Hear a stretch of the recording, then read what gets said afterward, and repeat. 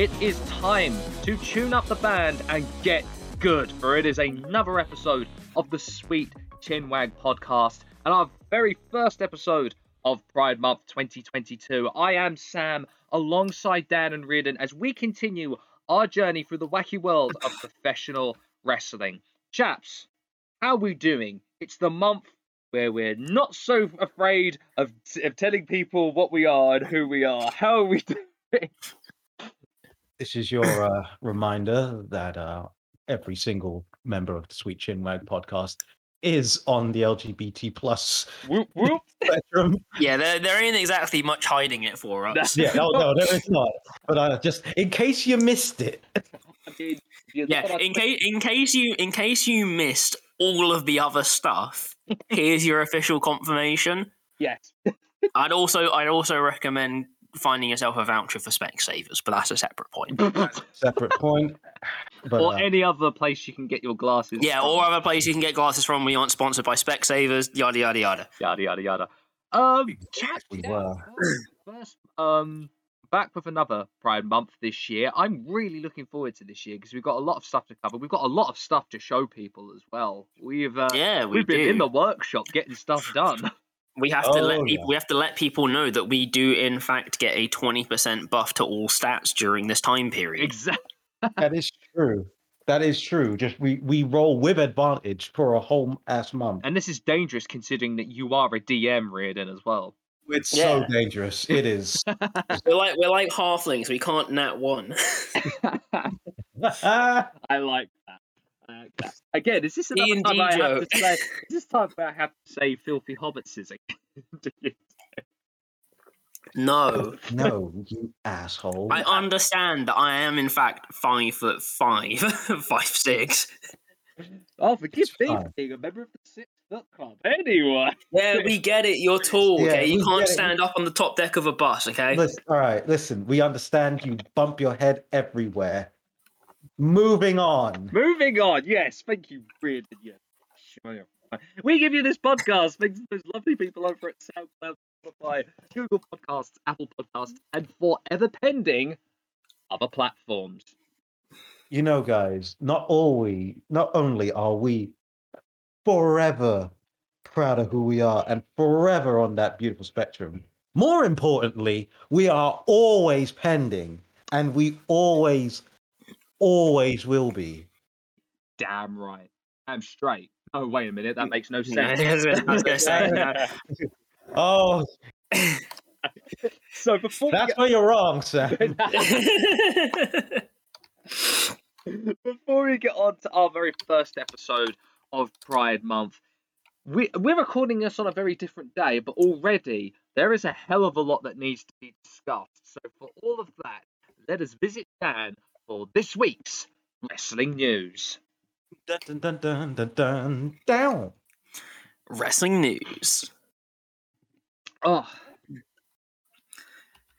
Yeah, so obviously coming into this week, we've had absolutely massive stuff with both Double or Nothing and the most recent edition of Dynamite. So I think that's the most natural place to start.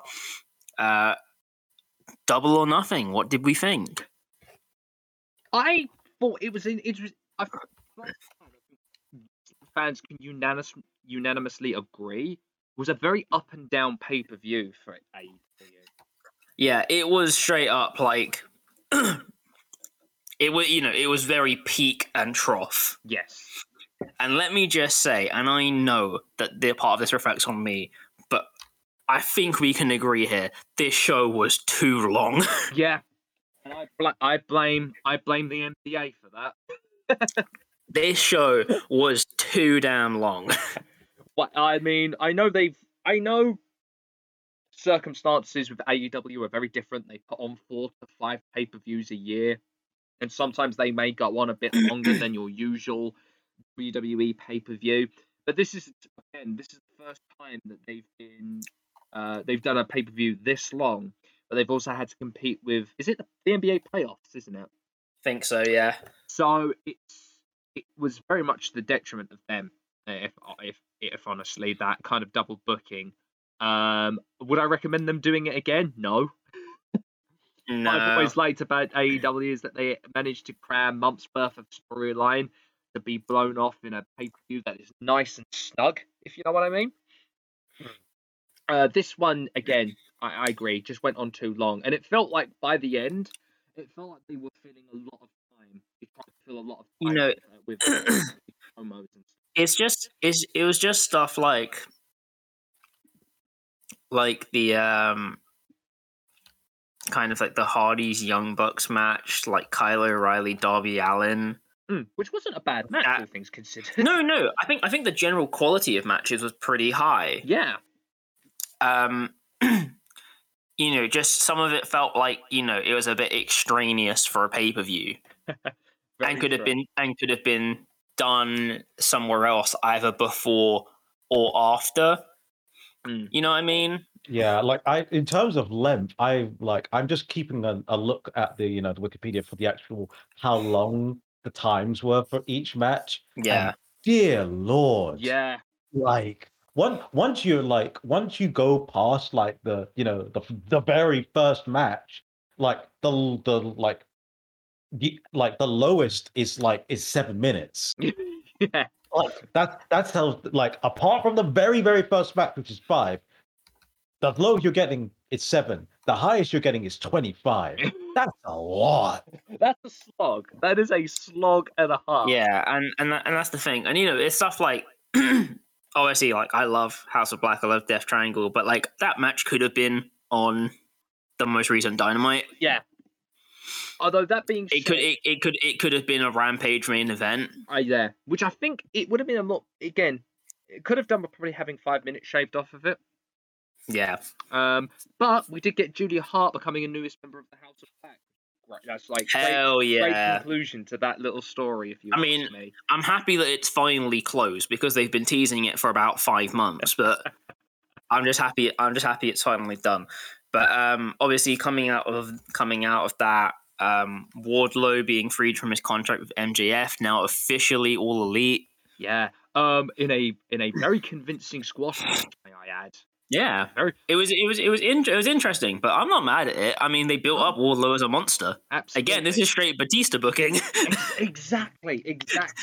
Now, granted, MJF very much played into the news that had been surrounding him. Yeah, he delayed getting out in the entrance. He started mimicking doing the airplane around the ring, and seemingly looked like he was being written off by being stretched out. But as we know, as of today, that wasn't the case, but we'll get to that. Yeah. I very much enjoyed the TBS Championship match, even if it wasn't as good as it could have been. I think the aftermath of that match I enjoyed a heck of a lot more. Oh yeah. I think the thing. Let's get into it. It's my man Stokely Hathaway, the number 1 player hater in the universe. He's just as tall as Jade Cargill. Exactly. It's just he can do no wrong in my eyes. No, it was so good to see Stokely make his face, and seemingly now being the manager for Jade Cargill, which, if you ask me, that is a dynamite pairing. Oh yeah, but it's going to be great. But who else showed up? None other than Athena, the former Hell yeah, and God, that was so good to see Athena. And looking like she wants to kick all sorts of ass. Honestly, probably one of the best gets AEW has got for the women's division. Absolutely. They just really need to step in and start utilizing the range of talent that they have. Athena just looking out at the fields of women that she is about to murder. Yeah. Exactly. And that's what we need. Because I've got some thoughts when it talks to women. Yes. About the Owen tournament finals. Both of them. Should we talk about it? Should we talk about the women's Owen Hart final? Because I think a big point out of this is that obviously they brought in Ruby Soho as a big deal, and they absolutely should. That's the place that she deserves and the place she should have. But for some reason, they just seem dead set on making it seem like that isn't the case. Yeah, the thing that she should be a good get, and she should be helping dictate the tempo of this division. And they just keep going, "Hi, you're going to make it to the final. You're going to get a title opportunity. You're just going to lose." I don't know what's going on. There is I think someone put it. There is a Britt Baker-shaped hole in the women's division right about now, and I feel. And I think it's like what I said last week. I feel so I feel so bad for Britt because she's not bad, but it just seems ever since she's lost the women's title, she's been getting. I don't know if it's miscommunication. Maybe she's not being able to brush up as much as she should. She's not getting as good as she was, and it's becoming a bit of a detriment to the women's division in general. And I just feel Tony's putting way too much stock on Britt when there's when, as you said, you brought Ruby you've got Ruby Soho for crying out loud. You've got to be able to pivot. You've got to be able to pivot. Yeah, and I don't think Tony hasn't done that. Yeah, you've got to give DMD a break. You've got to do it. Yeah, like you have the opportunity to do it. Now's the time to actually do it. I'm saying, like, you've got Ruby, you've got Athena, you've got Jamie Hayter in there as well. Yeah, you've like. I mean, when you really think about it, that's the best women's division in mainstream wrestling at the moment. What AEW's got, they just don't. I think that's a valid thing to say. But they just don't. I mean, and that's not even thinking about like Hikaru Shida, Riho, and people on that stretch. And it's just like, why are we retreading the same ground already? Yeah. I mean, I guess maybe the reason why they made Britt win is they wanted that visual of the couple being the very first. Also, this is the thing I was going to say, which is obviously Adam and Britt having the Owen Hart titles. Which, by the way, they look glorious. Do those Owen Hart titles? Real Stampede throwback. They're such a Stampede throwback. I love them. But yeah, I think they've put a little bit too much in one place with Britt. Yeah, and it's like we need to be able to think like a little bit bigger. Because again, it's the thing I've been saying, which is with the women's title, it's always like one person and one other person, and then they just go at it.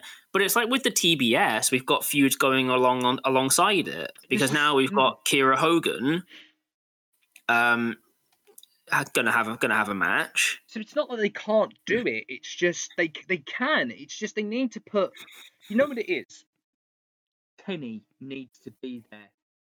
Really needs to be. He needs to be on the women's division full time. I feel like he needs to just take charge and go to Tony. Look, no, you're doing this wrong. Give it to me. I'll do it right, and I'll prove to you that we can draw a big crowd because they can. And they have. No, they can.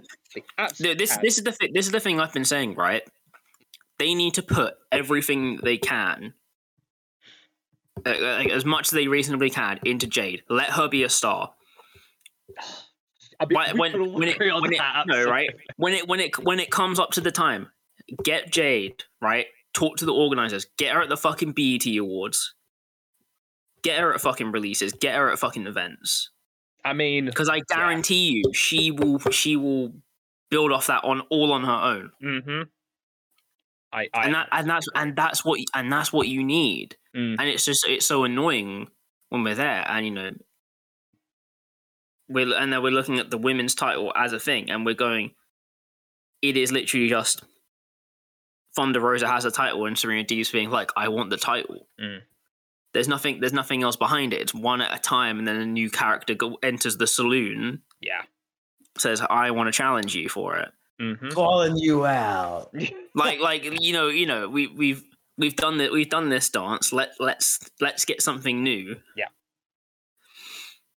And there's so many great women in that division that can step up to that point. They just need to let people step up. Yeah. 100% agree. Oh gosh. Yeah. I mean, how do you feel on Adam Cole winning? I'll go back to what I said when the tournament got started. I always just felt when they announced it, when they did the press release and whose name is emblazoned on it, that it always just felt like it should have been the tournament for the best technical wrestlers in the world and the up-and-coming stars that would get up. I would like to hope that Twitch does that next year. Because I felt like this is the thing I was saying, right? Because I would have thought it would have been for the best technical wrestlers, and then like when I say the best young kind of like high flyers. If you know what I mean with that. Absolutely. Because I think Owen's influence in that department as well is worth talking about. Absolutely. Even though it's not what he's known for, I think it's still a pertinent point. Absolutely. But like the only name when I saw the spread come out that I was like, yeah, that's kind of an understandable choice for the Owen Hart was probably Kyle O'Reilly. Yeah. I could abide. I know a lot of people had issue with the Jeff Hardy one, but I could abide by it. Yeah. Because they brought up the thing of like he will be the only person in the competition to have had a match with Owen. It's crazy to think about, isn't it? So I can abide by that, but you know, I just think there should have been a little bit more focus on it, because like I think someone like, you know, your Moriarty's obviously wouldn't have been able to have Yuta because of BOSJ, which we now know in retrospect. But you know, there's Moriarty, there's Hook. I would love to, like Garcia, Moriarty, Hook. Would have loved. I mean, Ray Phoenix there for the high flying. I would have loved the same. They have a. I feel like that's what we should do with the Owen next year. If you don't remember a storyline, then fine. If you need to lay, the foundation of the tournament down for that reason. Go for it, I say. But next year, I reckon you should do it to really elevate your young crop of talent, because I feel you really do need to do that. Give them that main show platform instead of just throwing them on dark. Yeah, you need that opening for them, basically on the pay-per-view, to show off and get the experience they need. Exactly. But yeah, that's the thing though. Because it's like people always say like, oh, then I don't think they're ready. And it's like, well, have they been given an opportunity to get ready? Yeah. This is the thing CM Punk brought up. He's brought up time and again about utilizing. Well, it's what my thing of WWE has been for years, which is like you have some people be like, oh, I don't know who can beat them and get the title, and I'm like, well, look at the product. You just go on there and then one person just wins all the time. Yeah. And if people are like, oh, I don't think they're ready to be champion, yeah, because they're just every time you see them, they're just eating losses. Yeah. Remember, wins and losses. Are you gonna want to support a guy and want him to be champion if he keeps losing all the time? The Mahova. You know, it's just that same thing back and forth. Like, oh, this guy could never be a champion. He's such a bozo, and I'm just like, no, that's because he just always, for some reason, he just always loses. Anyway, we had okay, because I can say this because I kind of didn't process this match. Look, right, I was watching this in like an absolute haze while feeling like crap. Was Paige Van Zandt any good? She wasn't bad, honestly. She was okay. Quite solid in the ring, actually. If almost like she kind of picked quite quickly. Because people put stock in my statement where I said Paige Van Zandt could potentially be a good part of the women's division. She wasn't that bad, honestly. I feel like with a lot more kind of season, anyway, she might be either way, though, my main thing out of this is that Ethan Page and Scorpio Sky are fucking brilliant. Yes, and they need more. They need more. I was going to say, what are your thoughts, Ethan Page and Scorpio Sky? TBD, frankly. I like them. I do. I like their style. I need more to really sink my teeth into them. Frankly. Yeah, I really do. Absolutely. I maintain at this point, I feel like they can be freed from Dan Lambert.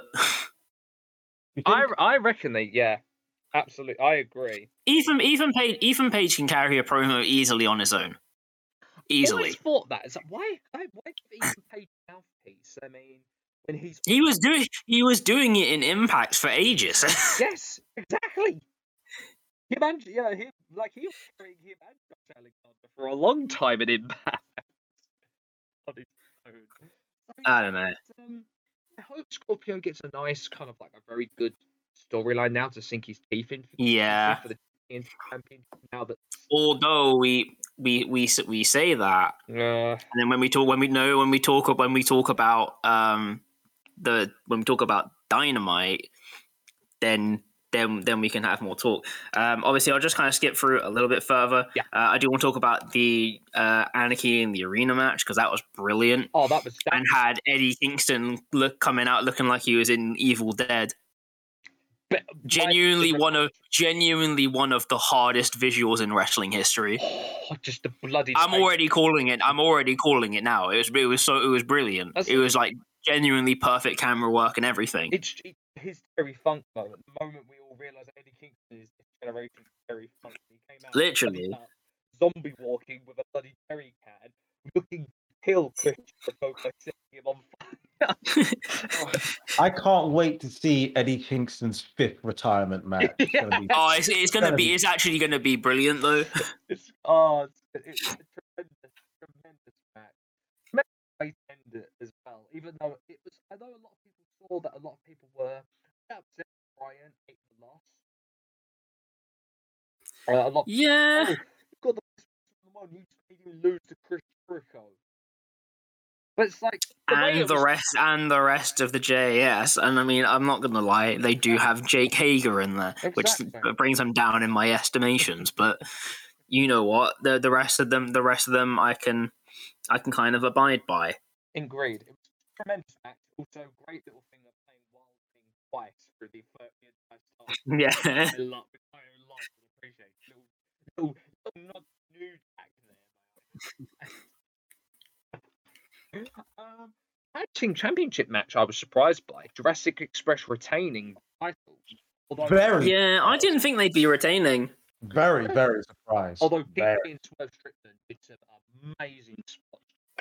Oh yeah. I mean, they just go crazy. I love that spot so much. It's a Jack Evans spot. It is indeed. You're gonna see him do that next weekend, though, Dan. Or this weekend, Dan, I should say. No, he's not at Super Strong Style now. No, oh blimey. No, he's not. He got replaced. I can't remember who by. Dang it. Oh no, I think that was when they announced Johnny Progress. Ah, I see. So I'll be seeing Johnny Progress instead. Although it's a shame in this one that the team has to win, even though this match really kind of, I think, solidified that Ricky Starks is a goddamn star. He is fucking brilliant, man. People, I tell you this much, man. Everyone who watches AEW, you've got to start realizing that Ricky Starks is absolutely just a bona fide star. He's so good. And the main event. Yeah, CM Punk is your AEW World Champion. Very surprised, but I'm not upset about it. If you know what I mean. Yeah, I've kind of come to reflect on it. Like when I first kind of heard about it, I was like, like I don't really know how I feel on this. Kind of on reflection, I get it. Yeah, I understand it. Obviously, the thing comes of whoever beats him is gonna have like a massive moment. Yes. I think that'll be a really cool thing. I still maintain it should be Eddie Kingston that beats him for it. I agree. I know my friends are laughing at me right now for saying that, but I don't care. But like whoever beats him for it is going to have a massive moment. Whoever that is, hell, could even be Wardlow. God, could you imagine? I want to see that. Well, you see, Wardlow wins, and then MJF gets his win on the return. That's a good shout. Very good shout. Because the thing I was saying was obviously they have CM Punk, and then we run Eddie Kingston. It's a matter of respect. Yeah. Eddie Kingston wins, holds the title till maybe like 2 pay-per-views time. Yeah. And then obviously MJF wins and then cements himself as the absolute like top heel of the company. Mm-hmm. because beat a fan favorite in his hometown, just really rub it in. Oh, could be worse. I mean, it could be worse. Oh no! Could you imagine the? Oh, so I was gonna say instead of doing it, but I was gonna say instead of doing, so you could do it at Arthur Ashe for Grand Slam. But then what I would just say is do a pay-per-view, like a Full Gear. Yeah. In New York. Yeah. Wherever that may be. I don't know the stadiums and arenas of New York that well. Or like Long Island or wherever. And do it there. And then just be like, and literally just like twist the boot. That would be horrific. That would be truly horrific. I don't think there is a stadium there. Please, New Yorkers, please correct us if we are wrong. But any pay-per-view with Eddie Kingston has to be somewhere in Yonkers, or it has to be in Shaolin. It has to be. I'm sorry. Oh, Yonkers or Shaolin, yeah. It has to be. Although putting it in Shaolin is a bit dangerous, frankly. Oh, could you imagine if they dropped the belt in Shaolin? If Eddie oh, God. I think that's how the second New York riot starts.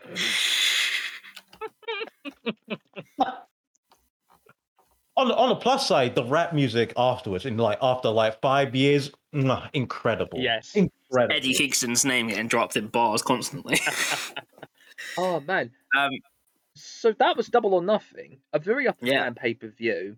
A lot of surprises, but then it all kind of gets gets added to Dynamite. We get to Dynamite and it levels up. And let's just start the show by Hiroshi Tanahashi appearing. Oh man, I'm fucking pumped. It's fucking CM Punk versus Hiroshi Tanahashi in 2022. What is life? What is life that we're getting Punk and Tanahashi in a main event of a major American promotion? I'm just so confused constantly by wrestling now. Which means, I've got to say this then, I would guess we're getting Okada versus Page for the IWGP Heavyweight Championship. So, the thing I like about this is I think that Tanahashi will accentuate Punk's strengths. Absolutely. And kind of hide the weaknesses. Because I know people were craving for Kenta.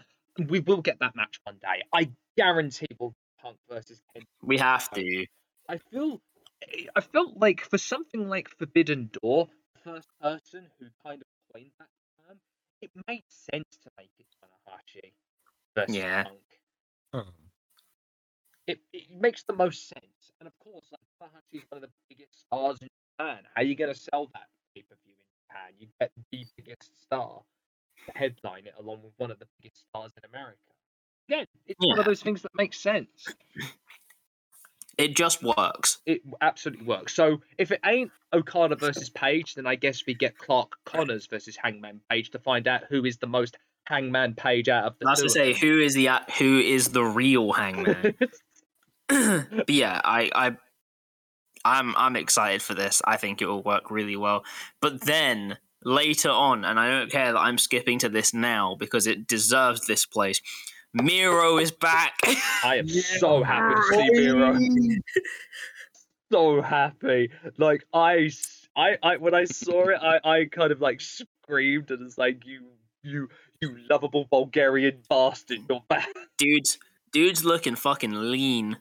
So I have to ask, he's gonna bulk back up though, it's alright. Yeah. I have to ask Dan this question specifically. Yo. How long is it until Miro is just Yeezus era Kanye West? I don't know exactly. I'd probably give it a year, but to be fair, the main angle that he's running now is I will kill God, not I am God. I mean, for Yeezus era Kanye West, that That seems like just more subtext. I don't know. That was more subtext, but I always got from Yee's era Kanye that his angle was I'm going to replace God and become him.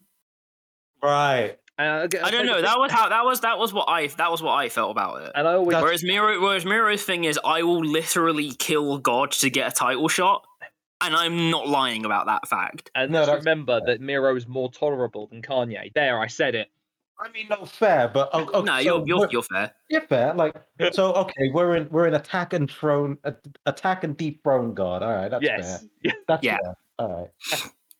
Oh, it's great to see him, and he absolutely killed Johnny Elite. Yes. he absolutely destroyed Johnny Elite. It's great. It's great to see Miro back, like without a question, because I think it's safe to say we all, as a wrestling collective, have missed him. We really missed him, and bro, I don't care. Get him straight back into that TNT title scene. Freaking loot. Throw him right back in there.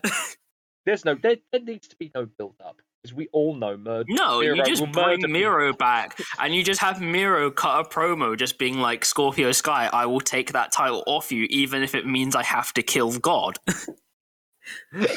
What else do you need? I love the implication that Miro is like, no, you don't understand. I have to kill God first, then you. God is but a stepping stone before that title. I love it. I love it so much. Oh, this Dynamite is more than just Miro returning, isn't it, Dan? Because, my God, there was one hell of a segment here in this episode. And it wasn't Eddie Kingston single-handedly trying to beat up the Jericho Appreciation Society, which I appreciated, and not see Regal save blood and guts. But it was Mr. Matt Friedman cutting one hell of a promo. That promo was highly embittered. That was lived experience type beat. Quite funny, because I was recently I went back and was watching our appearance on Wrestling Chat. Wrestling. We were talking about at the start of the year. We were talking about how this may possibly be MJF's year. I don't think we fully comprehended how that would turn out. No, in hindsight, no, we did not. Because holy crap, did he really let loose, like, and then some. So this definitely feels like there was a lot of embittered stuff that he was given carte blanche to say. It's kind of what I said to the guys before we started, which is that this gives me the feeling that this started off as like an actual contract dispute, and then obviously they've come to things and they're turning it into a storyline angle.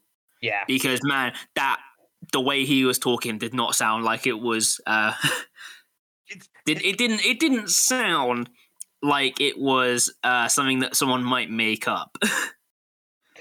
And if he did make it up, then we need to start getting MJF in the conversation for this year's Oscars. Yeah, I will say his small part talking to the fans specifically was this man has a Twitter. and he sees everything. Yeah. That bit in particular was like that's someone getting something off of his chest. It was guttural. Just like down in the gut. Calling Tony an effing mark. Yes. Of honesty there from Max as well. I don't know, this is like a small thing, but I know that you guys will appreciate it, but how he was saying that, like leaning over the ropes, looking down. Oh, believe me, the camera work, I was like, that was true. I was just like, yo, this is making this so much better. Yes. Remember, so kids, camera work is important. Remember your shooting angles. Remember this, Kevin. Next time you want to shoot a promo. No, he only knows how to shoot. He only knows how to do promos when they're facing hard cam. I saw that, And I was like, oh well, I know what Sam is giving immediately. How dare you? Listen, it was going to Hey, be look, you. right? It was gonna be me. Respectfully. We've all been on social media. We've all spoken to wrestling fans. Having a gif of someone angrily shouting "You fucking Mark" is going to come in useful occasionally. Yeah. Oh gosh, He said it was I'll pick from my PC right now. No, I might legitimately just. I've got work to do after this. I think I might just make it and just give it to people. Thank you. Yes. You're doing a service to this community. You're doing the IWC a solid, Reardon. I think I might have to do that and just literally the way he said that is like I've wanted to say this. Oh to yeah, everyone. he was saying that like I wanted to say this for ages. I can't remember. I can't remember who it was, but there was like an actor or something that did an interview with him, and they were like, "What do you think about this other actor you were in a film with?" And he's just there, and he goes, "A fucking idiot." And I'm just like, that's the kind of response you could only get from having been with someone. Yep. Like that shit was real. So it'll be interesting to see where MJF goes from here. Like literally, because it's like at this point, maybe this is the end. This is the goal. This was the main goal, is to just make everyone go, "What the hell is going on?" Or it could be just a case of MJF being so miffed with Tony and AEW that he just wants to say anything now to get his ass fired. He's doing basically what Brian Pillman did back in the day with WCW, and then he jumped in and he popped on over to ECW before going psych and signing with the WWE. To be so funny if MJF just went, "I respect you, Booker, man." But no, CM Punk, if you didn't see him when the cameras went off, CM Punk came out with one boot on, my I add, chased MJF out of the ring. I just love the thing of, I don't know, because I know you could have done the whole Booker Man thing, but then I don't know why, but I find the thing of calling him Tony just funnier. Yes. I don't know. I mean, that's probably because I'm used to Dan House and saying Tony Elite, but yes, that is true. I mean, a lot of people as well popped to him saying WWE guys quite a bit. Yeah, that bit was But to be fair though, when I say about engaging in more complicated storylines, what was the match after this promo? God dang it! What? Go on, because I know everyone. The match after had ex-WWE guys in it. Yeah. There we go. Yeah. Why are you booing me? I'm right. It literally is. That is the most it's true, but he shouldn't say it. Moment. No, you're saying the quiet part loud and the loud part quiet. Just oh man. Tremendous promo, and honestly, I think it's done exactly what it's done. People talking, it's not us talking, and I think a lot of people are going to remember that as a top tier historical promo in the history of AEW. Yeah. Man, if only we did the history of AEW this week. It be like that sometimes. So, we just have to deal with that fact. And here we are. It's Thursday. God knows what's going to happen on SmackDown. What's going to happen for the rest of the week? It'll be interesting to find out what happens when we upload this on Monday. Next thing I know, right? Rampage is going to happen, and Kazuchika Okada is going to walk out. Yeah. I just have to fucking sit there like an idiot. Make it rain. Make it rain. And basically, no, it'll be Shibata coming out. Brian, bro, don't do this to me. Don't do this to me. I promise. I've got to done it now, but I promise, Dad, it might most likely won't. Probably will happen. Okay, should we do it this way? Should we end the news now before I just think your grave even more? Reardon, let's visit you for this week's recommendation corner. What do you have for us, sir? You know, guys, as always, but in Pride in particular, I recommend every LGBT plus creator out there. But I know last year I made a big note of every single person that I recommend being, of LGBT plus. However, sometimes you just gotta go with your heart. Guys, how do you feel about the greatest, one of the greatest bands of the 90s? Go on. I mean, if it's Lower Oasis, I'm just kidding. All my homies. I was gonna say this is a minimal Oasis zone. Exactly. Yeah, I'm gonna say this now. Y'all in Manchester can all fight me, all of you at once. All my homies hate Oasis, guys. My recommendation is that Portishead slaps. Yeah. Correct. Correct. Sometimes you just gotta just. It's not even a recommendation. It's just an announcement that Portishead slaps. And you guys, and if you have you never listened to Portishead, you should listen to Portishead. Yep. There are literally only 3 albums from Portishead. Doesn't take long. 4 if you want to do the live album. Mm-hmm. Like, my guys, listen to Portishead. Like, I feel like I'm not speaking English here, but it's Portishead. Portishead. They're just good. They're just great. They're just great. They really are. Great recommendation. Just sometimes the obvious answer is the correct one. Exactly.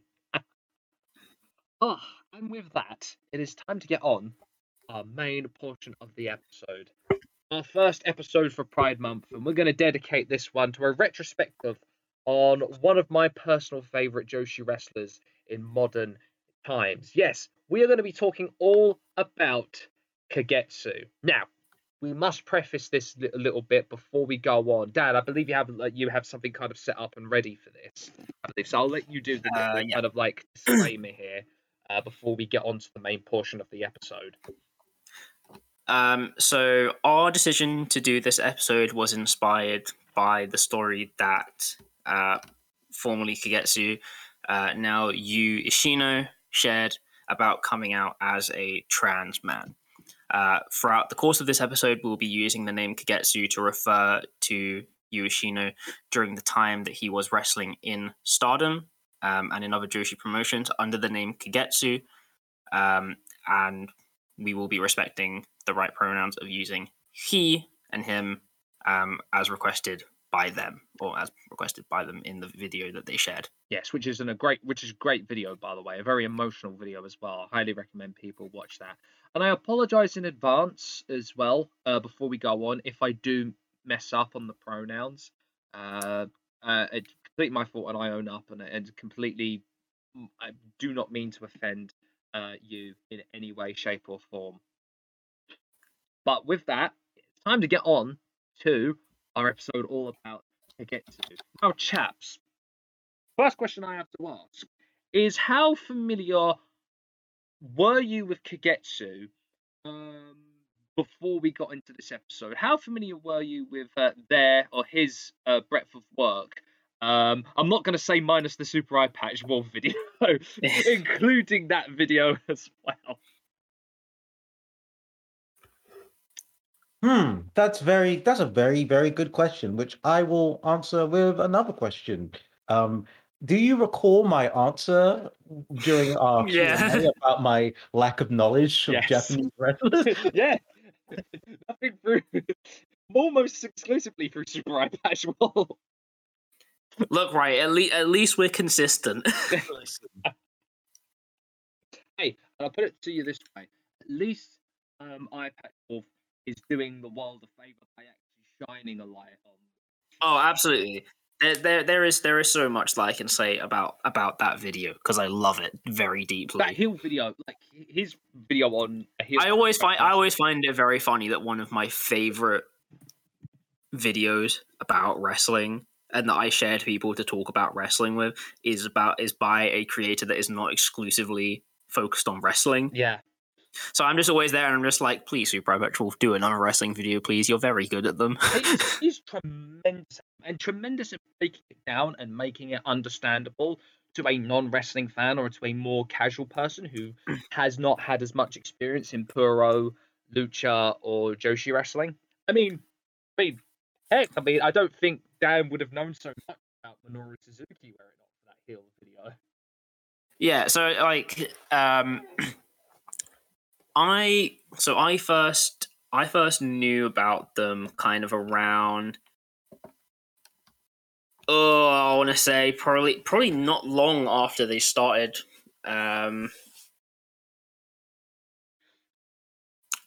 Probably not long after they started with Stardom. Mm-hmm. Kind of like the first time. Yeah.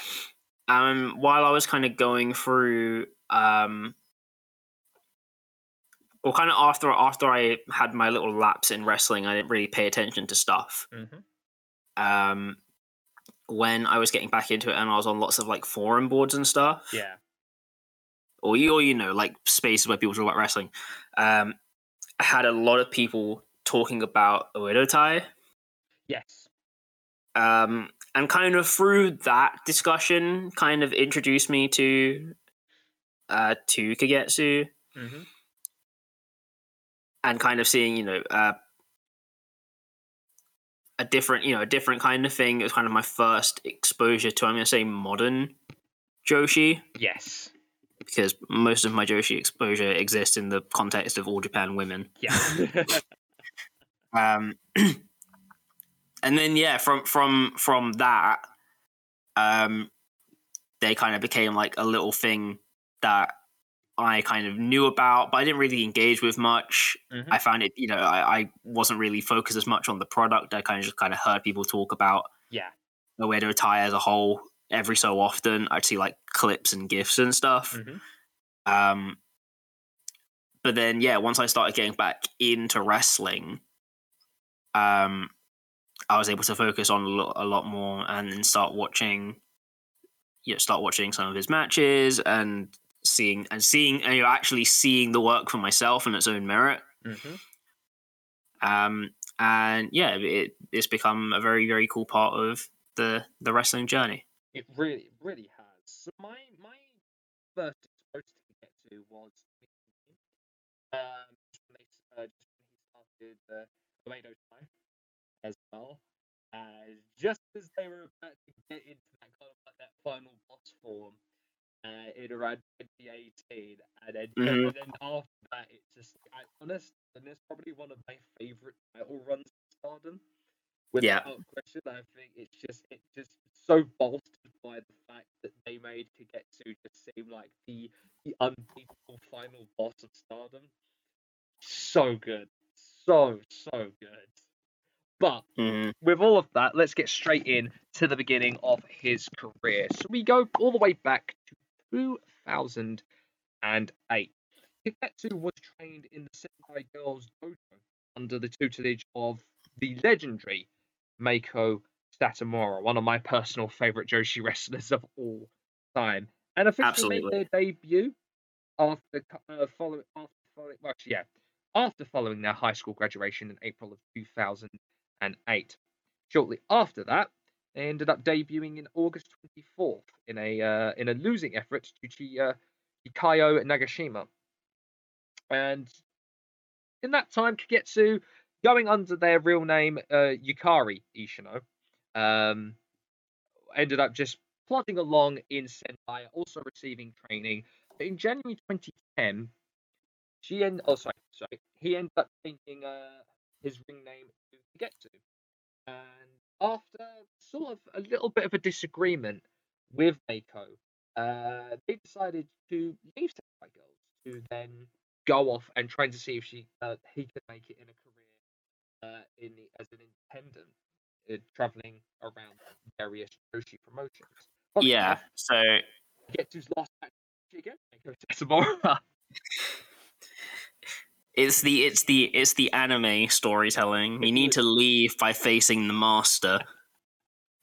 Yeah, I think it's worth. Do you want to have a little talk about like freelancing? So Freelancing in the context of wrestling, we should say. freelancing is in Japan, especially, is a very kind of almost different beast to what it's like in America, where of course you've got big promotions in Japan. You have your New Japan, All Japan, and Noah. But if you get off of that contract, which is usually most of the time, especially in New Japan, is nothing more than a handshake agreement for a year, you end up being able to kind of jump from promotion to promotion, having matches on a weekly basis, and sometimes you can even go back to the main three as well, but still maintaining not a home base. You've got freedom of Yeah, movement. Being a freelancer, you can't you. freedom of movement, basically. It is almost in a way actually being an independent contractor. Exactly. I mean, Liger was an independent contractor for an incredibly long time when he was in New Japan. He would pop up literally everywhere. All Japan, Noah. He regularly appeared for Noah. Ring of Honor. I mean, that's the reason why he was able to appear in WWE, is because he was a freelancer at New Japan and was able to work out a one-match deal with Hunter.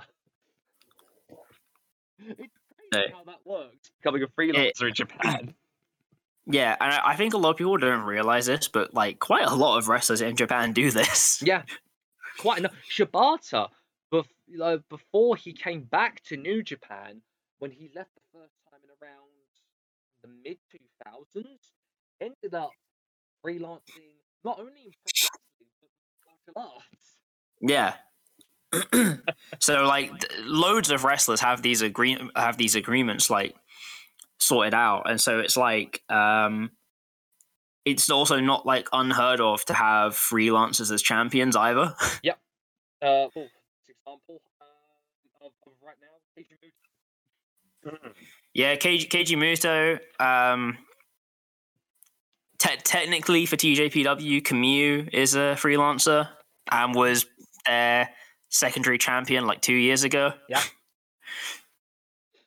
I know Noah's done it a bunch of times. But yeah, it's quite a different thing to try and describe that like people might have like a home promotion and then just pop up and appear like wherever. Could you imagine if the term independent contractor, could you imagine that sort of concept in WWE? Vince would dread the thought. It's just stuff like you know,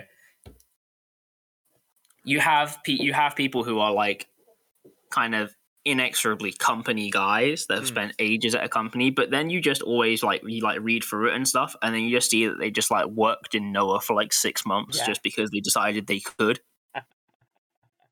See, like ever since the turn of the millennium, every Japanese wrestler somehow ended up doing in nothing. It's just where you go. Exactly. God bless And you. yeah, so when it comes to Joshi, obviously Stardom is the big one. Yeah. But TJPW has freelancers. I believe Ice Ribbon does, but I'm not the most versed on Ice Ribbon. But then like, but I say there's like Sendai Girls, which actually has like a permanent roster of like 6 people. Yes. And everyone else is a freelancer. Diana and Wave are very similar. True. But yeah, Diana and Wave are very similar. Yeah. So it all kind of works on the same basis. Indeed. So yeah, Kagetsu that for quite a while actually, from about 2010 up until about 2016. He made waves in promotions such as Battle Move, JWP, Pro Wrestling Wave, Osaka Joshi Pro, Oz Academy, and Reina Joshi Pro.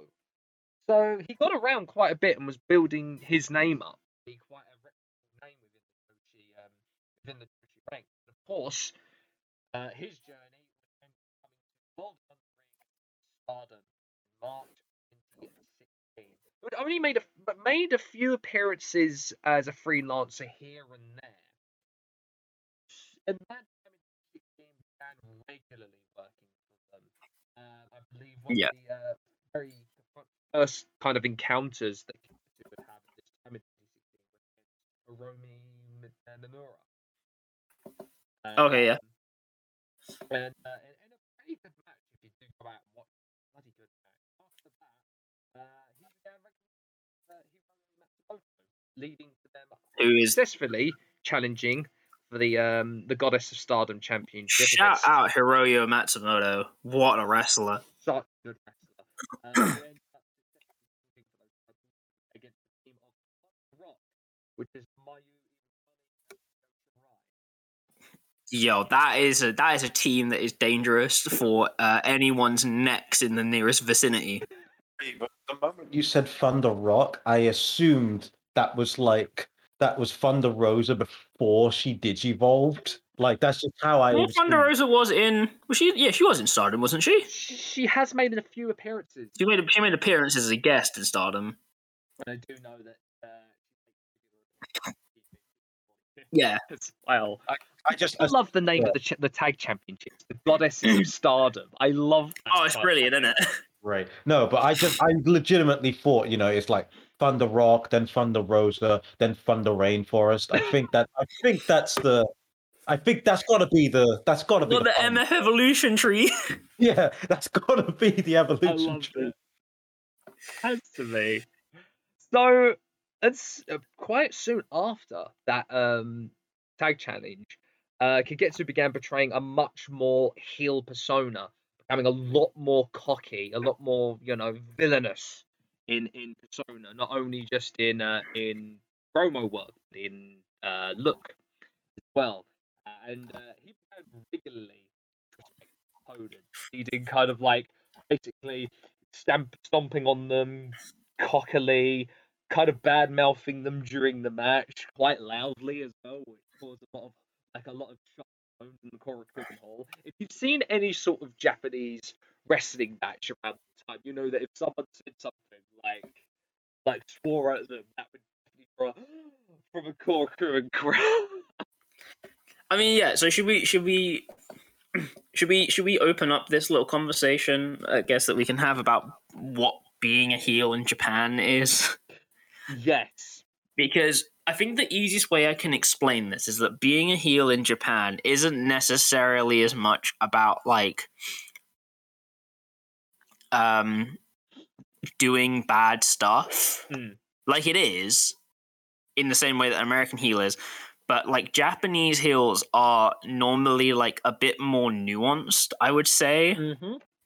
In that I normally find it's more about not you're a heel because you don't follow social expectations, which is an incredibly Japanese sentence to say. I mean, look at Ono as an example. You know, the Yakuza boss of professional wrestling. So it's like people become known as heels in Japan because they don't do the expected stuff. They don't show the respect. They don't show respect to the people they're in the ring with. They might cheat and do stuff to win, but it's also about how they respond to the crowd. Yeah. And how they do that, how they treat the wrestlers that are older than them. Mm-hmm. And all the kind of things like that make it, I think, slightly different. Yeah. Absolutely. I just, again, it's something I think a lot of people underestimate about Japanese heel wrestlers, is that they're in it a lot more incredibly nuanced than they have have credit for. Yeah. As you said, some of the best heels in Japan have always been the ones that have are kind of almost justified in being heels as well. Like, for example, Kiritawe and Sheki Kawada, when they teamed up together back in All Japan, all they wanted to do, they were getting booed at because they weren't as popular as Kobashi and Misawa. So they thought, well, look, totally Demon Army. Like, let's just be the tag team. Absolutely the living crap out. See, but this is the thing. Because it's actually just like, okay, you don't like us, we don't care. We're just gonna beat up your favorites, and you have to deal with that. And it extends out to like so many different places as well, because it's like to a lot of people and things like that, people kind of have trouble conceptualizing that like Okada was considered a heel for quite a bit of his run. And it's like, well, yeah, he was, because he was all about extravagance. Basically taking all of the American sensibilities he learned and he's in TNA and bringing that into, into New Japan. Literally, like, it's just like, I have money, fuck you. And I'm like, I'm not saying it's like an intensely developed heel character. Obviously, he's developed it a lot more. But it's like you have that, and then you have things like the Bullet Club, where the essential part is that they don't follow the rules, they don't follow the customs because they're not Japanese. Basically, just everything that was good about NWO and putting it for much more modern audience. Yeah, something that NWO Japan couldn't do. Oh, I could say that. They had fake Sting. Fucking fake Sting. But yeah, it's this whole thing, and I think when we talk about the conversation of like Kagetsu as a character, as you understand as we go through it, so much of this like heel character is almost entirely justified. Yes. By literally the thing of, no, you need to. It's literally, you need to get better than me. Oh, it's very true. Very blooming true. Alrighty. So, you still with me so far, guys, as we go through, yeah? Still with me. So, all of this coming up before the villainous hockey heel in Stardom all culminated on the 7th of April. Kagetsu turned on Lizzie Styles to join Yasukawa's Oedo Tai faction. Of course, that would solidify Kagetsu's place as one of the heels in Stardom from now up until his retirement. But we'll get to that soon enough. On October the 2nd, Kagetsu and his Oedo Tai stablemate, Kyoko and Hana Kimura, defeated the team of Freedom, the team of Kairi Hojo, Mayu Iwatani, and Io Shirai. Basically, the 3 pillars of Stardom. I was gonna say they brought out the All-Star unit. Jesus. And they all won to win the Artist Stardom Championship, which I believe is their sort of trios title, but I think so. It's the trios title, but I think there's a bit more of a stipulation to it. But what I would say is it would look great because they're all individually coloured, so red, pink, and blue straps, and I'm like, I like that. I like that as a concept. So, we get to 2017, where Kagetsu, Kyoko, and Viper, who would replace Hana Kimura due to injury loss at the Artist Championship match, the team of Queen's Quest, which is the team of HZK, Io Shirai, and Momo Watanabe. By the way, Viper, the who would end up becoming Dewdrop, man. Yes. Oh boy. Oh man, it's upsetting, isn't it? It hurts, doesn't it? Just a wee bit. After that actual loss, soon enough, a few months later, Kagetsu, he break pro wrestling, just a little bit to heal. I believe it was to heal up from kind of nagging injuries that he had sustained during his career. But he would eventually return at June the 11th as the new leader of Oedo Tai after Kyoko Kimura retired from professional wrestling. And so we start to get the genesis of final boss Kagetsu. Soon after, when he took the leadership role from Kyoko, Kagetsu and Kyoko's boss Hana Kimura defeated the team of Hiroyo Matsumoto and Jungle Kiona to win the Goddess of Stardom championship titles. They would hold on to those titles for quite a bit of time, but it was on November the 1st that Kagetsu officially joined Stardom, ending her days as a freelancer. So, after a year's long reign with those titles, Kagetsu and Kimura would lose the Goddess of Stardom Championship to the Team of Stars. That's the team of Mayu Iwatani and Saki Kashima. Now, yes, I can see that Mayu Iwatani and Io Shirai keep popping up a lot, but here's the thing. Iwatani and Shirai almost kind of like could do this because they were so good and so popular with the crowd. If you know what I mean. It's hard to describe, but like Iwatani Shirai was like their ace in the hole. They were just like, look, we can just put those two out there together and they'll be fine, or we can stick them with anyone and it will probably be good. Mayu Iwatani, if you had only ever seen her matches, you would probably think that like how is she alive? Yeah. Her neck is the strongest substance known to man. Exactly. So, on June the 9th, 2018, Kagetsu would defeat Tony Storm to become the World of Stardom champion and his first reign with the championship.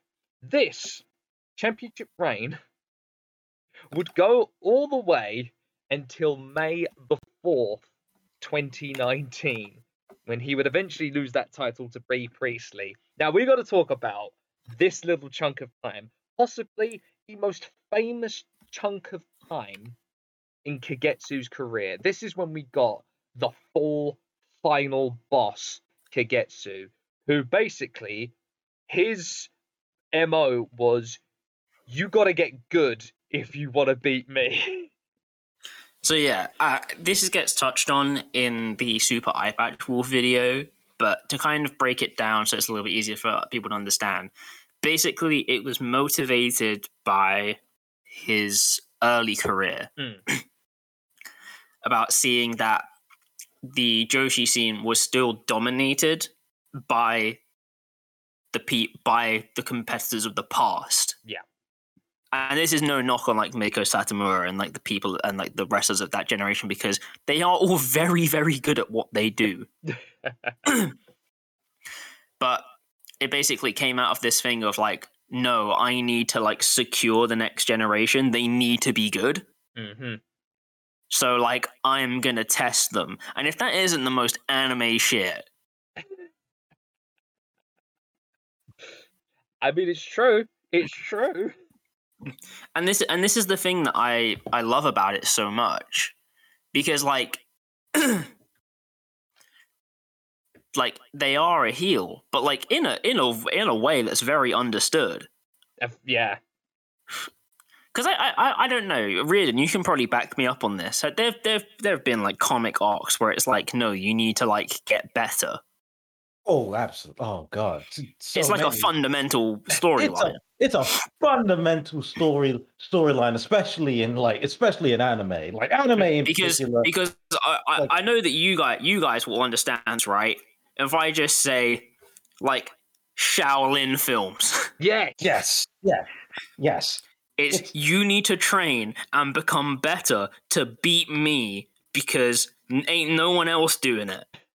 You need to get good. That's That's what I mean. It is literally how they made their bread. But this is the thing though, and it kind of touches on a thing, which is I love the way that certain aspects of Japanese wrestling use certain characters. Mm-hmm. Because I just don't think you'd get this storyline in the US. No, I don't think so. It's a shame. Yeah. You know, It's it's a shame we haven't got that in like Western pro wrestling. It's Strange literally that just- it hasn't. it's literally just like you're good, but you need to get better. At some point, someone will beat me. I know that, but I'm going to do everything to stop you. And then the person that beats me, good on them, but they need to beat me first. Yeah. And it touches on a thing which I've spoken about before, which is I love how Japanese wrestling puts prominence on its veterans and its Mhm. experienced wrestlers. Yeah. Because like the experience shows. Yes. And it's why I have a preference to, for example, a Minoru Suzuki compared to a Goldberg. Because it's like the thing of like, yes, but I always see Minoru Suzuki is a test. Yeah. It's a match, but it's a match designed to test you, to push you further. Wrestling Whereas- needs more final bosses, man. Whereas, like the Goldberg matches, Goldberg's decided he wants to wrestle and get a payday and get a title to boot. Mm-hmm. Right? So I love this like reverence that they put on like some of the older wrestlers who like you don't need to win Yeah. because the test becomes, have you survived? Do you still have all of your blood? and literally the essence of this story just being, no, I'm better than you. You need to learn. Come back again next time and try. You must defeat Shang Long to stand a chance. Somebody really remember that. Bro, it's literally the tower mode. It's Literally. arcade tower mode. And it's brilliant. It is. It's so good. Dang it! Because As I said, needs more. Wrestling needs more final bosses. They need more Shang Tsuns. because I see this in some aspects with Miyu Yamashita, Yes. where she is just an absolute gunner in the division. She's the ace. She's the top of everything, and it just comes down to one day one of you will be good enough to beat me. It's one of my favourite storylines in TJPW as a whole right now is Miyu Yamashita. Just It's things like, you know, in a way she is a heel because she isn't the same like super poppy idol. Yep. But then like when she had the title match with Maki Ito, picking her hand up at the end and being like, good try. yeah. You did well. You just didn't quite get it this time. I look forward to our next match. Because, like, look, right, we can talk about this as like a villain trope, right? Mm. It's so awesome when you're there and your hero meets the villain, and then the villain just goes, I look forward to the next time I fight you. Oh, it's such a good thing to put someone over in defeat. Like That's to really on some Castlevania shit. exactly. Except the ring doesn't turn upside down like in Symphony of the Night, and you've got to go through the whole thing again. But like, isn't that such a cool concept? I swear, like It's not. There's so many different angles. Use some of those angles, please. But it touches on the thing I say where it's like, I want wrestling to have more complex characters and I want wrestling to have more complex stories. because people And like one of the things I love about this, and it's something I've said that they should be using for the whole Roman Reigns thing, which is, why hasn't everyone just turned their attentions on him? Yeah, like I would Like literally band everyone together for their own interest in going, maybe I can beat him. And like the whole thing of Stardom at the time was literally like, you need to get the match with Kagetsu, but you need to like have to deal with Oedo Tai, who would go around terrorizing people and causing mayhem. Mm. And it's like every other unit wanted to beat Oedo Tai. Yep. You wanted to beat Kagetsu. Yeah. And it's like, that's what you're right. It's exactly if they're gonna double down on Roman, why not just do that? It just seems like so logical, and it probably helped the creative team as well.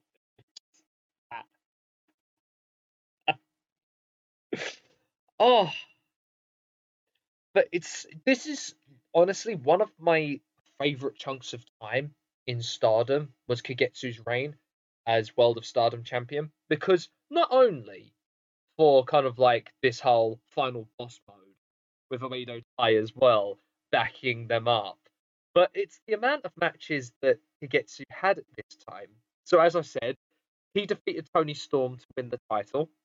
During this time, he would end up having matches with Konami during the Shining Stars event. Ended up having a little bit of an appearance, couple of appearances at Ring of Honor as well in a couple of multi-man tag matches.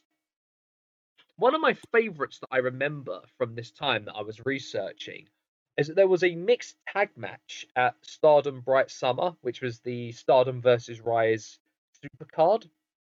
The team of Stars and Ray Wagner would end up defeating the team of El Hijo del Dr. Wagner Jr. and Oedo Tai. I just find that the son of Dr. Wagner teams up with Oedo Tai.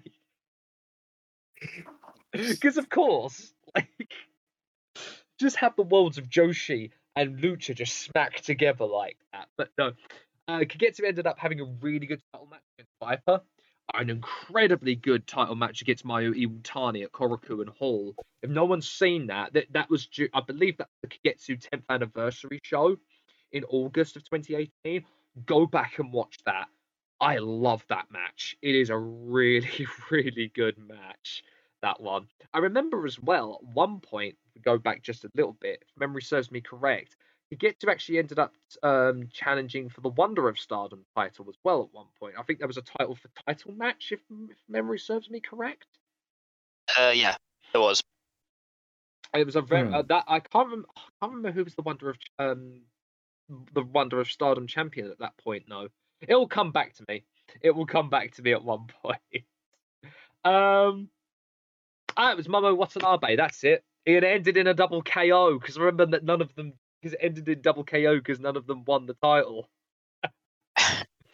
That's how I remember that. Yes. Kagetsu actually ended up having a match against Nakamura. That ended in a no count out. That was a no count out, no DQ match for the World of Stardom title. But that ended up, I believe it was ref's decision. Like it was like a TKO by ref's decision. That Kagetsu won that match. That was a really good match as well. If you want to go back and watch Nakamura's like really truly good matches, Kagetsu's a really good one. And of course we end up getting to the end of the title match in that title match against B Priestley, which ended up with Kagetsu eventually losing the championship.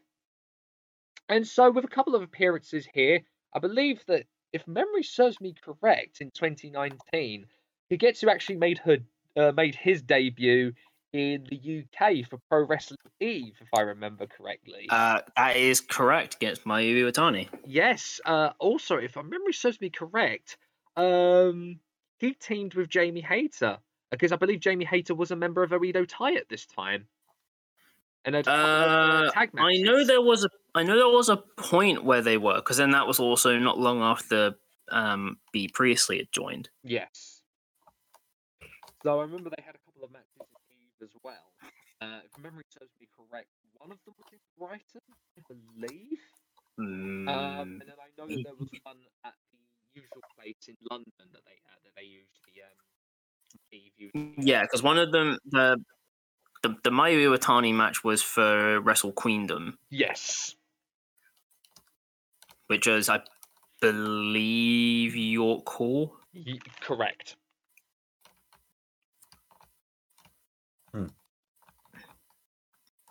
Which I will say, some pretty good matches on that card. Really good matches on that card, as a matter of fact. But with all this being said, Kagetsu losing the title and eventually just having a couple of more opportunities against Mayu Iwatani for the World of Stardom Championship. It was announced on December the 26th, 2019, that Kagetsu would retire from professional wrestling. But before announcing that, he would make his final appearance for Stardom at the 26th of January 2020 Stardom show. Although Kagetsu would wrestle his final match for the promotion on February 15th, taking part in a gauntlet match against members of the Stardom roster that ended in a time limit draw, I believe. But after that, actually, that would not actually be Kagetsu's last match, as a couple of months later, the world would find out that Hanakamura unfortunately passed away, and it was the memorial, the Hanakamura Memorial Yeah. Show, that Kagetsu would end up having his last match against Asuka, or know her as Veni. Mm-hmm. In a pretty darn good match. I'd go out if you really want to go out and watch it. I highly recommend. I know we also by this point he had only been retired 1 year. Yeah. But the performance in both of those matches on the Hanakamura show are insane for a person that hadn't been wrestling for a year. Yeah. It's actually crazy. He had not lost a single step, which is crazy. And considering Kagetsu Ishino is only 29 as well, but by the time he retired, he had a hell of a career for himself. Yeah. That lasted from 2008 to 2021. I think I'm not sure. I think he was working as a trainer with them for a bit. I don't think he is anymore. Not anymore, I believe. But I mean, here's the thing. This is the title reigns that speak for themselves, really. So Kagetsu, during his time as a wrestler, became a Princess of Pro Wrestling champion, JWP Junior champion, Oz Academy Tag champion twice, Goddesses of Stardom champion with Odeyo Tai, Artist of Stardom champion, Goddess of Stardom champion twice, World of Stardom champion, and the Artist of Stardom champion. At this day, I believe one of the longest reigns with the World of Stardom championship at 329 days, which is nothing to write home about. One of the longest reigns. I'm fairly sure, but I think it might be. No. Or it might be long. No, it's not. It's not longest single. Not longest single, but one of the longest. I know that for sure. It's certainly. Yeah. Certainly one of the most remembered, definitely here in the West. And I don't think if it weren't for Impact Wolf, I don't think a lot of people would have gone out and seeked Kagetsu's career for that. Mm-hmm. But honestly, to me personally, one of the most underrated Joshi wrestlers of his time, without question. If you ask, I think the main thing is obviously, I think in the Joshi conversation, he is rightfully given the praise that he deserves, because again, that reign is so good. it's insane. It's insane to look at someone though and say they again that one top title reign, but made it count. Absolutely. There's not a lot of wrestlers, man, woman, or other, that can say that. Yeah, you get one reign, but then you produce one of the best reigns in company history. That's a flex. So I think in that conversation, rightfully gets the plaudits that he deserves. And like I said about the Super Impact Wolf video, I'm so happy that he's spreading the word of him as a wrestler to more people. But it's why I think it's so important that we all take part in this kind of finding new stuff, finding new people, finding new ways to do stuff. Yeah. And show people that things can be a little bit different. There are new ideas out there. Yeah. And there are people that have done these really, really cool ideas and work these really cool angles and just like really get down to grips with it. Mm-hmm. Absolutely. Reardon, I want to put the final question to you, sir. With everything that I've talked about, we've talked about the career of Kagetsu, the accomplishments he's made, and kind of the impact he made with Stardom and Joshi modern day. Thoughts now on Kagetsu, and what do you think? Do you think you'll be kind of going out of your way to watch his matches? I mean, everything that get good bit made me want to see what is going on here. What is this? What is this goon shit? I'm into it. I'm definitely into it. I'm definitely going to give it a shot. Also, may I add that his Michinoku driver and 450 splash are some of the smoothest Clean. any wrestlers I've ever seen do those moves. Fucking mint. That 450 splash, the Oedo coaster. Oh, mwah. It's great. So good. And that's where we're going to end our very first episode for Pride Month 2022 on, as it was announced quite recently, actually. I believe it was the beginning of this year that Kagetsu, of course, would end up announcing that they came out as trans and now goes by the name Ishino. And I believe was training as of 2020, but I do not know if that's what he's doing still. Again, I don't know for sure. I believe at some point he was working as a trainer with Stardom. Mm-hmm. I don't know if that's still happening or anything like that, or if they're still involved in any capacity. But I just hope whatever they're doing, they are happy. Absolutely.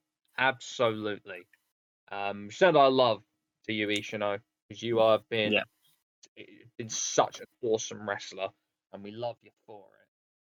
And so yeah, that's where we're getting in today's episode. That was a really enjoyable one. And like Reardon, apologies if me and Dan just rambled in that one. Oh no, that's fine. Being the Joshi kind of lovers out of the three of us here. I hope you weren't too bored of it. At the very least, you, as I said, you go out and watch most of Getsu's matches. Oh, believe me, I know you gotta just ramble. It's fine. Don't worry about it. Thank you, buddy. I massively appreciate it. All right, chaps. I can't believe I get to say this. Next episode. It's episode 100. Wow. It's crazy, isn't it? How did we get here? That's a very Somehow we're here and it doesn't feel right. It really doesn't. It really, really doesn't. So, my goodness, we've been talking a lot about what to do for episode 100, but it always came down to one subject in particular, and I can't think of anything more appropriate for episode 100, if you ask me. So, everyone listening, we're going to take a little break from Pride Month because of episode 100 coming up, and we're going to be talking. We preface this by saying, just so people know, we had this planned years ago. Yes.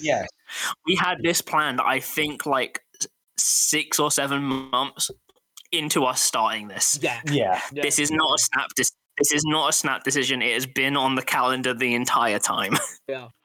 And so, if you're confused as to why we're going to be talking about the subject, you just know that we're taking a break from Pride Month. For episode 100, we're going to be talking about the man, the myth, the legend, the rattlesnake, Stone Cold Steve Austin. I can't think of anything more appropriate from what episode 100.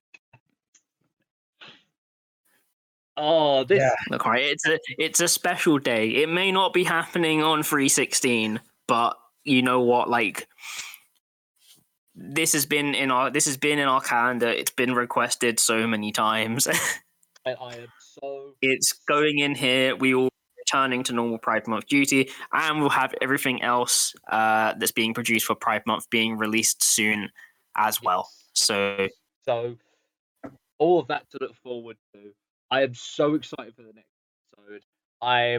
Cannot believe we've got 100. It's insane. And terrifying, I know. It's so terrifying. I've been saying that a lot recently. And to every single person, as I said in the 2-year anniversary, but I want to say it again, to everyone who's been at the journey from the start, or if you just came in, we cannot thank you enough for the love and support you've shown us throughout this time. But until then, until episode 100, I have been Sam, this has been Dan and Breeden, and you have been listening to the Sweet Chinwag podcast. We will see you as ever on the next one. Oh, hell yeah, son. Bye for now. Go watch Kagetsu versus Mayu Iwatani. You will not be disappointed. And that's the bottom line. Oh, hell yeah, son. I'm going to go watch me some Joshi. What? Joshi, what? Really? I apologize in advance for how it's going to be next week. That's all I'm going to say.